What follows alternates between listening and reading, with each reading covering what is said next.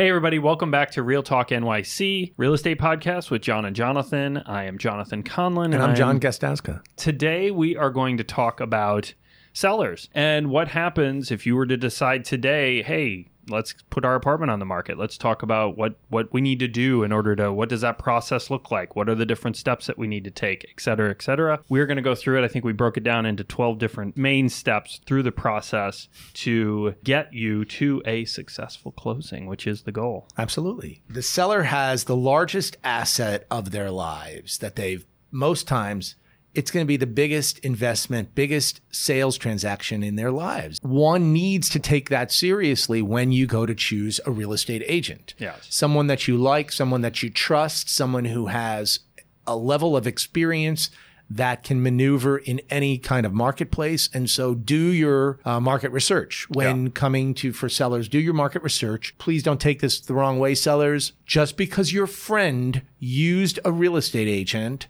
that they liked doesn't necessarily mean that it's the right fit for you. We've had many sellers who have said, I have friends in the industry, but we feel that you're the better fit for us.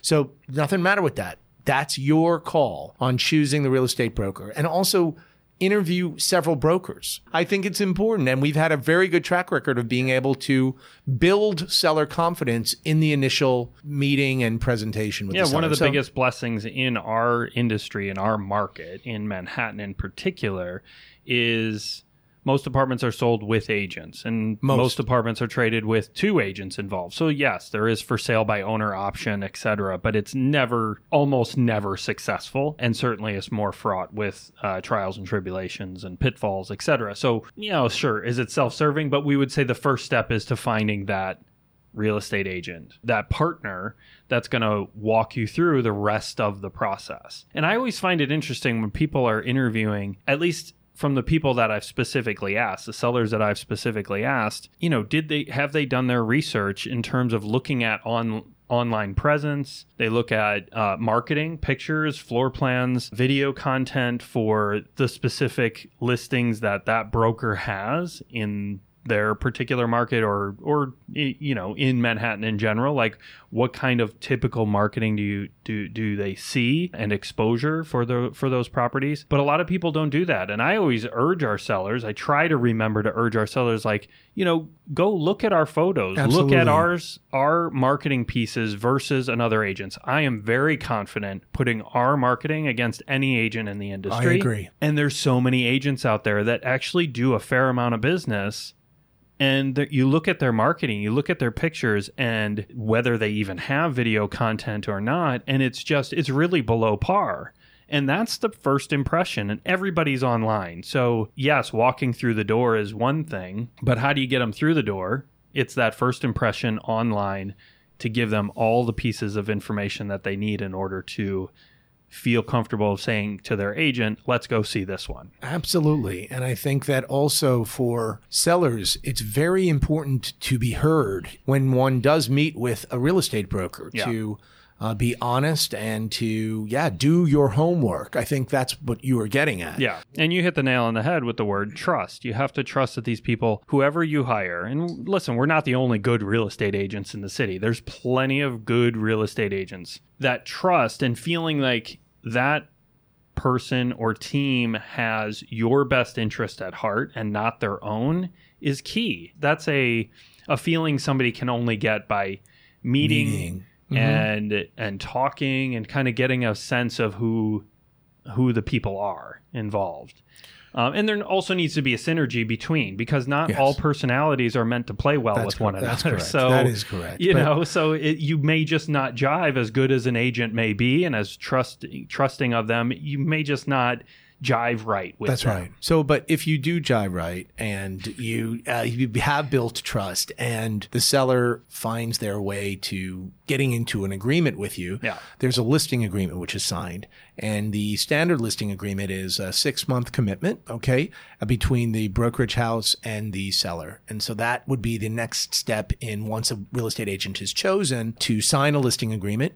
marketing agreement with the respective brokers and brokerage house. Yeah, basically synonymous amongst all the brokerage firms. It's all the same language, essentially. Most of it is stipulated by REBNY, the Real Estate Board of New York. So, you could put them side by side, and if you took the names of the firms off of them, you wouldn't know the difference between them. Commissions divulged in there if you are going with a REBNY member, which pretty much all the Real Estate big Board firms are the Real Estate Board of New York members. That dictates how we interact with one another, which dictates how we spread the information. So the listing getting sent to everybody. So you do want to work with a REBNY member. Certainly, I don't see the benefit, at least in Manhattan and the parts of Brooklyn that we work in Long Island City. Like, I don't see why you would go with a non-REBNY member. From a seller standpoint, you're going to pay for what you get. Mm-hmm. And when we meet with our prospective sellers, we discuss exactly what we are paying, what they are paying us to do for them, exactly what they're paying us in their commission, whichever commission is,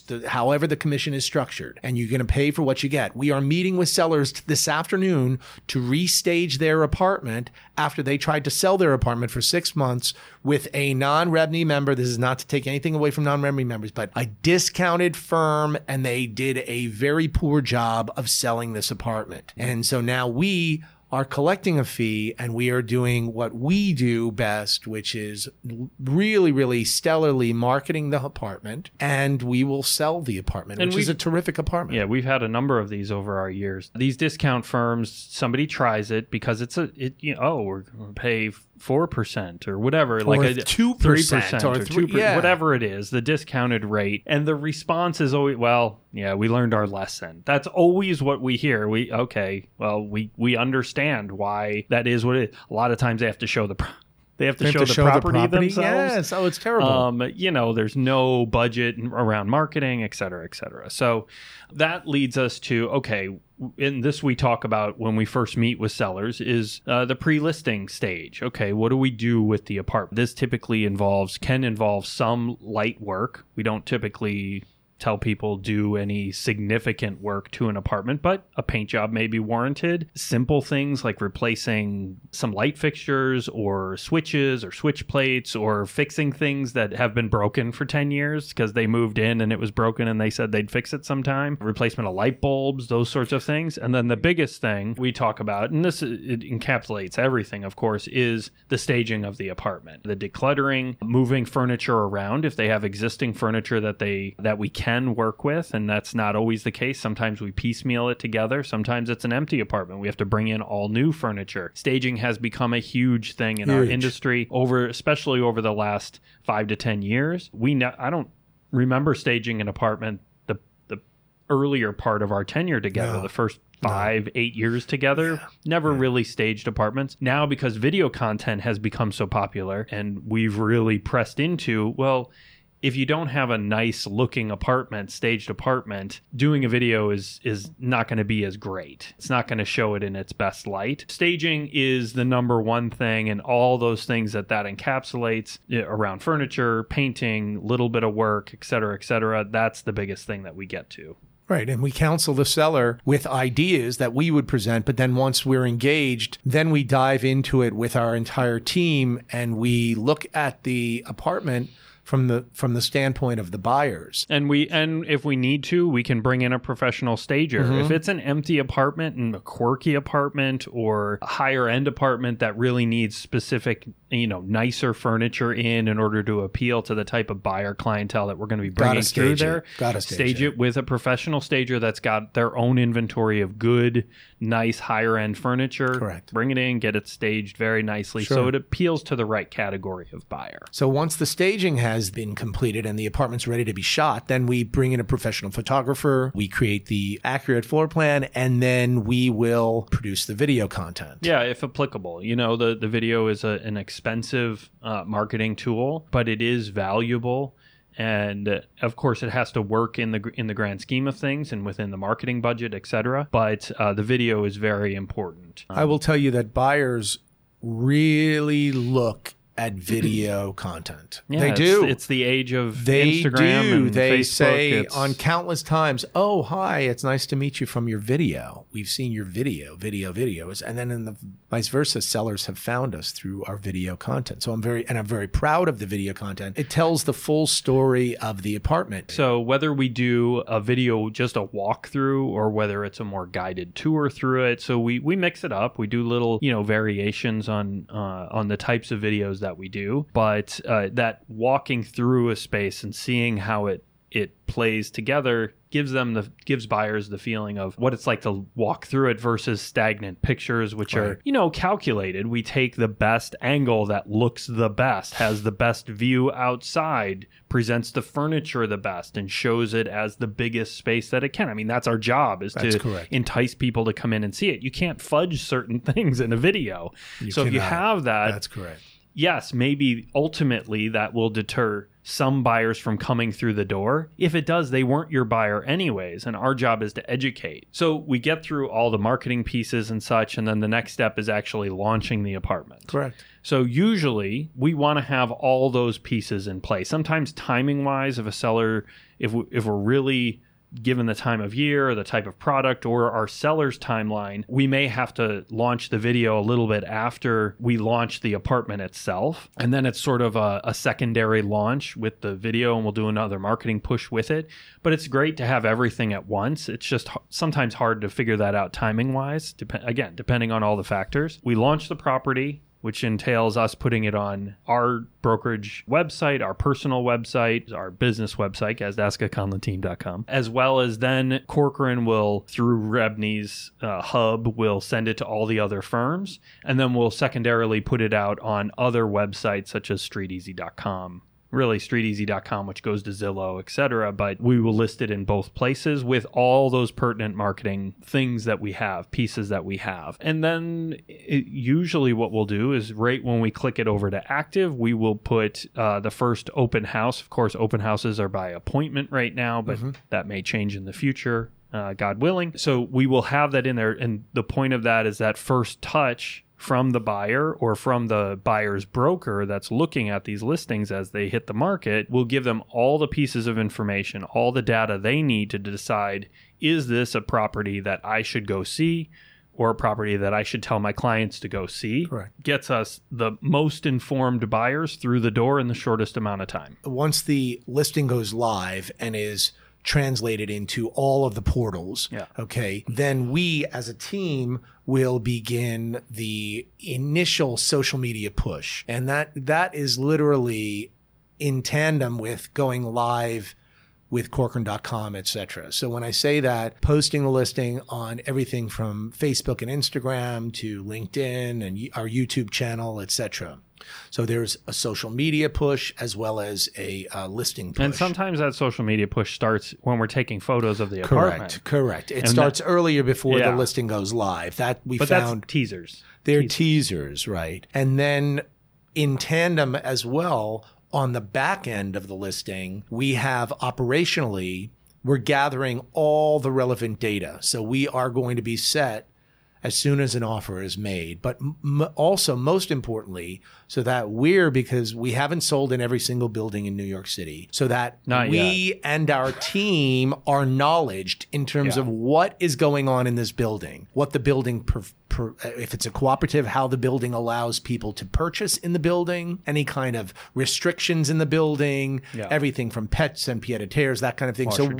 Washer dryers, assessments, upcoming assessments, upcoming capital improvements, taxes, what's been done recently, everything. It's an exorbitant list. We are fully knowledge when that apartment gets on the market, and then we begin showing the apartment. And so we pride ourselves in making sure that each of the salespeople who are showing the apartment are also knowledge, just not you and I. Yeah. We typically, when we're taking those pictures, if they haven't seen it prior, we have almost the whole team there. Anybody that can make it. Correct. We want everybody to be able to see it because we don't want to miss a showing. So if one of us can't make it or whoever the point person is on that particular listing can't make it, anybody else in the team can show it. So Correct. If everything goes according to plan, listen, our goal in life for our business is to sell properties as fast as possible. That's what makes sense. It's the best thing for our sellers. It's the best thing for our business, right? Harder in some markets, etc. But the goal is if we have good amount of showings, good open house turnout or open house by appointments, etc.,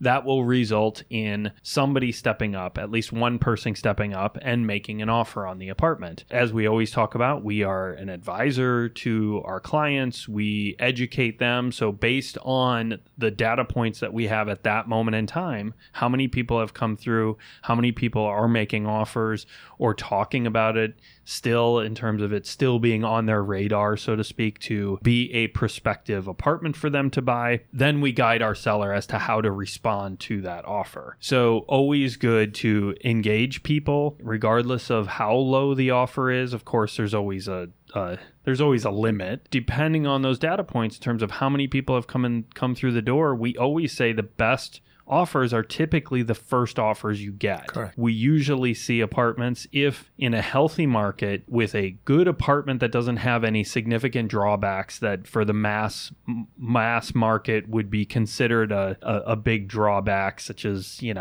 I don't know, a spiral staircase or a first floor apartment or something, we would hope to have offers within the first 30 days. If that doesn't happen, then it's a different set of education and talking about where we go from here. But when we get those offers, it all depends on all those data points as to how do we respond to the offer. And it's part of our education of our sellers. And we always err on the side of communicating more than less in order to, when the offer does come, we're not telling our sellers something that they didn't already know or expect. Right.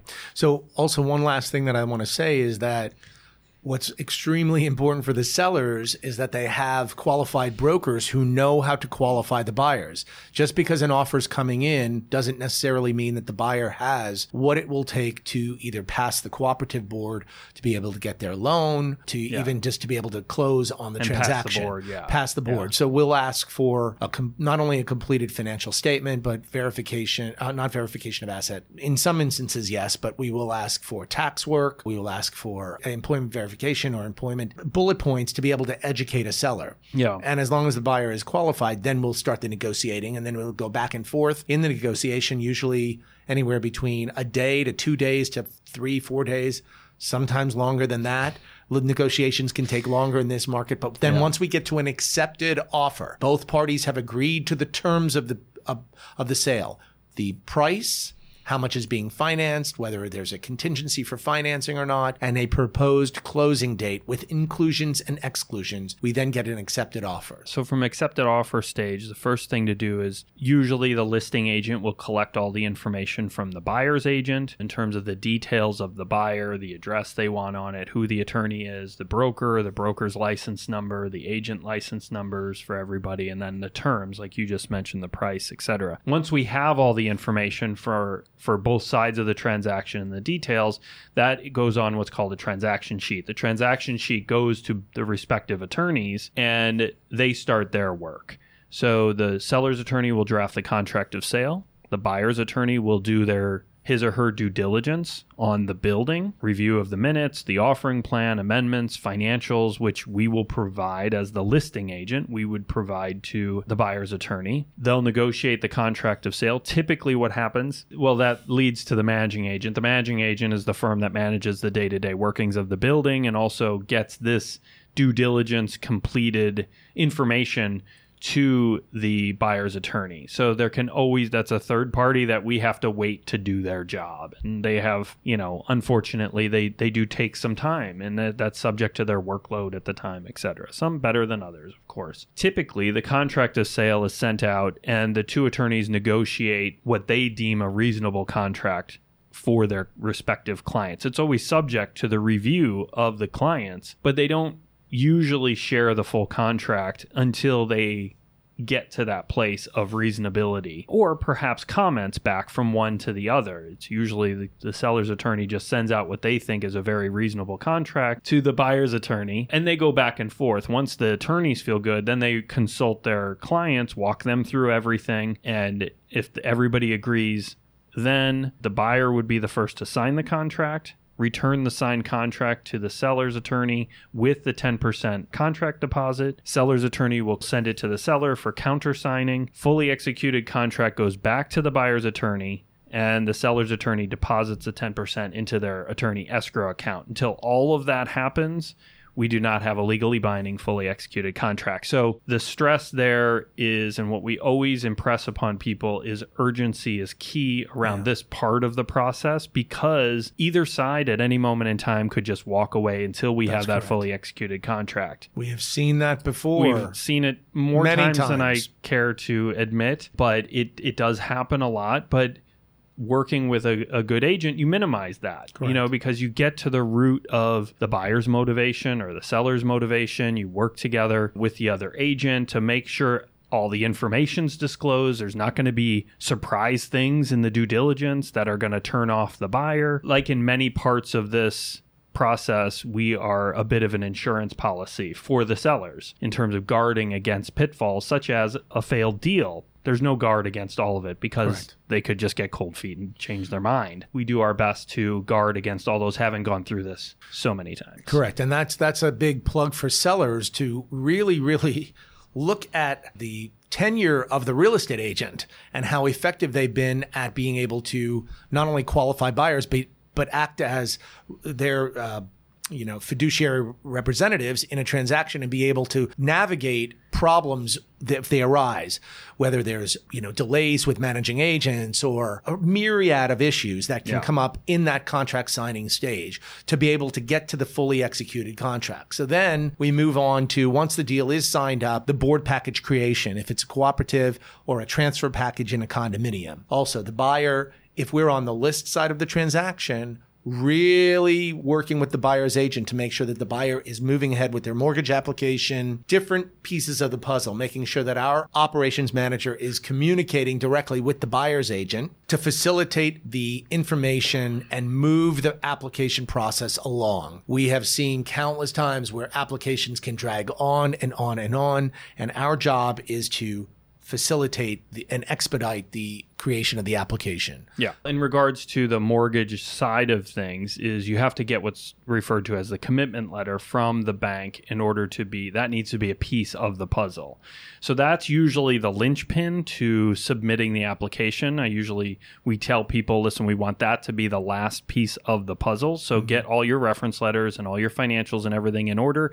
And then the commitment letter comes because that's just a simple document that they sign. And then we submit it. Once the application is fully satisfied, then it goes on to the managing agent of the building for review, running of credit, etc. And then once the application is satisfied through the managing agent, it then goes on to the board for review. Yeah, and timing around that varies widely. Some boards take a substantial amount of time to go through these just because... Substantial could be anywhere between 4 to 8 weeks. 4 to 8 weeks, yeah, we've had. Most of them, I would say, fall into the category of we've got about a week for the managing agent to review it. As long as everything's there, they're just reviewing it for completeness. They want to make sure that all of the boxes are checked basically and everything makes sense, because their job is to streamline the board's review. Then they don't have any, they don't render any sort of weight on the decision that the board makes, but they're there to make the board's job as easy as possible in reviewing the document. So not to be overlooked, the importance of supplying a very clear and understandable board package when you submit these to the managing agents, because if there is anything missing, it will delay everything by a week in a blink of an eye, because you then go to the bottom of the pile of all the other packages that transfer agent has to review. But usually the transfer agent will take about a week, or the closing agent will take about a week to review, pass it on to the board. The board will typically take 2 to 4 weeks to get back to us. The next step in a co-op will be the board interview. Board interview typically happens once the board decides they want to interview you. It usually happens within a week, maybe 2 weeks. If they're our client, we will prep them for the board interview. If it's another broker, we'll make sure, and we haven't worked with that broker before, or perhaps we have the feeling like maybe this is one of the first times they've gone through it, we will make sure that the agent knows how to prep the buyer, or we'll even jump on a conference call with their buyers and we'll help prep that particular buyer for the board interview. And then we typically get a board approval the day after the board interview. On a condominium side, they have just what's called the right of first refusal. So once the managing agent reviews it and then it goes to the board typically, per most of the bylaws, condominium bylaws that I've seen, they have a 30-day window to either issue or waive their right of first refusal. We've had boards that just let that time run out, but most of the time we hear back from them in that same 2 to 4 week window where they waive their right of first refusal, which then allows it to go to closing. On the co-op, we have to wait for that board approval, and then the managing agent will delineate that information to us that we have the official board approval, and then we'll move back to the attorneys to schedule the closing. Once we're board approved, the attorneys will work, as you just said, to schedule the closing date. And then the final piece of this prior to closing is to do what's called a final walkthrough of the apartment. All of the apartments which trade in Manhattan trade in as-is condition. No contract is subject to an inspection. Buyers are able to do inspections, but final walkthrough, fairly atypical. Yeah. It's atypical. A final walkthrough is done with the buyers and the buyer's representative, as well as the seller's representative. And apartments are to be broom swept clean when they trade. Most of our sellers will clean the apartments, making sure that they look at their very best. Sellers, a really great plug for sellers would be to welcome the buyer. Some sellers have actually left bottles of wine or champagne with a welcoming note. I've seen some sellers leave their manuals and all of their keys and everything really nicely out for buyers. Boy, can that solve problems before they arise. That can solve so many problems before. The better that the seller is prepared for the walkthrough, the better they are getting to the closing table, because we have seen more times than not issues which arise in walkthroughs. So sellers, be prepared on the walkthrough. Yeah, the only thing I'll say around the walkthrough is once the apartment's empty, because most co-op sellers will wait until we have board approval. Per our guidance, wait till we have board approval to move your furniture out, because we don't, God forbid, we have a board rejection. Yes, that's a we very don't good want to point. remarket the apartment empty. That makes it much more challenging to sell, or maybe the expense of staging it or whatever. Usually they move out. Well, what happens when you move out of an apartment that you've probably been in for 5, 10, 20, 40 years? All the little things that are wrong with the apartment become kind of the only thing to see. Most of the time, it's things that we're not aware of as their agent, because they had furniture covering this, a missing wall plate on an outlet, or maybe an outlet that doesn't work, or maybe a big scratch in the floor, a missing floorboard, or something around a washer dryer, whatever. Put yourself in the role of the buyer. You're spending a lot of money to buy this asset for your family. In most cases, your whatever your unit is to move into, because a lot of times it's a primary user. If you were in their shoes, how would you feel if you walk in and now these lights don't work? Maybe the light bulb burnt out last week. Replace the light bulb. The last thing you want, that light, I don't remember. Was that on before? I don't know. Was that it? Maybe it was on. Well, how do we know it's just a light bulb? What if the electricity's out? What if there's something wrong with the fixture, or with a like an inset light? Systemic problem. Yeah, God. I mean, we need to get an electrician here. That's $300. Just to get them to walk through the door. Oh, and then they got to open the wall here, and just replace the light bulb. And if you see something that you can solve for a few $100, get it done. Because it's going to cost you more than that at the closing table. Because yes, as you mentioned, everything's as is. Everything's also to be in working condition in most cases. Sometimes appliances are as is, like in estate sales, or where nobody's lived in the apartment for a year or something like that. They have to be in working order. Most of the time it's in working order. Correct. If you by chance have moved out earlier, run your appliances, make sure that they're working. So all those little things can cost you a lot of money, not relative to the purchase price, but it ends things on a sour note. You end up arguing in a multi-million-dollar sale over $500 at the closing table. And it's just not how people want to end these things. And you never know until you're in the process what kind of things that buyer is going to point out and want fixed, or want remedied or want money for at the end of the day. So much easier to kind of do that walkthrough before you actually go to do the final walkthrough with the buyer. So the final step is then closing day. That's the happiest day.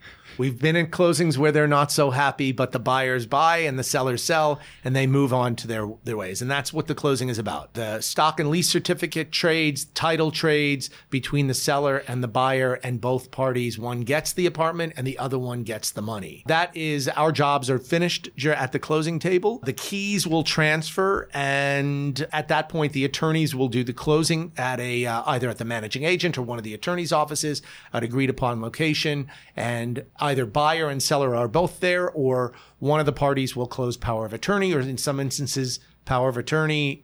During COVID, there was a lot of power of attorney being done. Brokers will be there. Some brokers will not. And then our role at the table is very minimal. I tell people we're there for comedic relief. We are there. We are there just relief. Simply to hold hands or just to be there with our respective clients. So, and that's the end. I think. Yeah. And we want it to be a joyous event. It's not always possible, frankly, because you have a lot of players involved, and one bad cog in the wheel or one bad apple in the bunch can sour spoil the it. basket. So, but we do our best to make sure everybody can walk away as happy as they can be. And the majority of our transactions are very happy outcomes. So just know, if you are a seller, I think we've gone through the entire process. We are here. Our podcast is not only to inform, but to offer our assistance. If you have additional questions, feel free to give us a call. You know where to reach us, both of us. And with that, it has been a real pleasure, Mr. Conlon. Just hearing you talk about the seller process, we have come a long way, baby, from the days when you were just a little kid joining me. Just a little. Be healthy, safe, and most of all, remain in gratitude. And great. It's great to see you out of diapers. Thanks for watching. Thanks, buddy. Thanks for watching or listening to the Real Talk NYC Real Estate Podcast. If you want to find us online or sign up to get our monthly and quarterly market stats, come on over to our website, GistaskaConlonTeam.com. Or you can find us on all social media with the handle @GistaskaConlonTeam. If this show was helpful, entertaining, or informative, consider telling friends and family or leaving us a review on Apple Podcasts. Thanks for tuning in. Be sure to subscribe to the podcast so you don't miss our next episode, and we'll see you next time.